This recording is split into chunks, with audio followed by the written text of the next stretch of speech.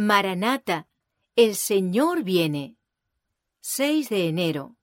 La fe de los reformadores. Y el postrer enemigo que será destruido es la muerte. Primera de Corintios capítulo 15, verso 26.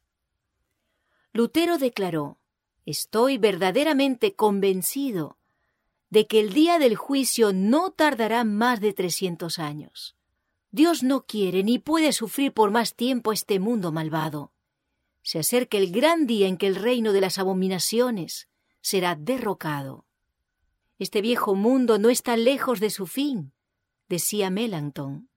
Calvino invita a los cristianos a desear sin vacilar y con ardor el día de la venida de Cristo como el más propicio de todos los acontecimientos, y declara que toda la familia de los fieles no perderá de vista ese día. Debemos tener hambre de Cristo, dice.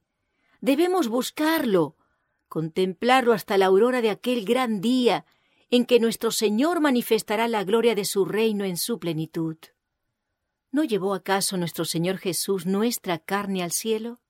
Dice Knox, el reformador escocés. ¿Y no ha de regresar por ventura? Sabemos que volverá, y esto con prontitud.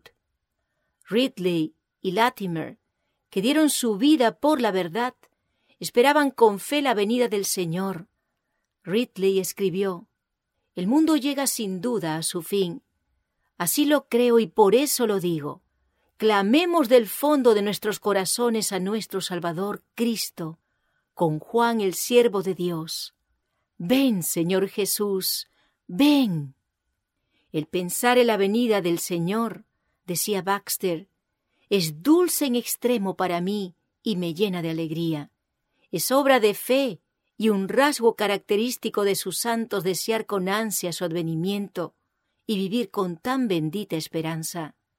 Si la muerte es el último enemigo que ha de ser destruido en la resurrección, podemos representarnos con cuánto ardor los creyentes esperarán y orarán por la segunda venida de Cristo, cuando esta completa y definitiva victoria sea alcanzada.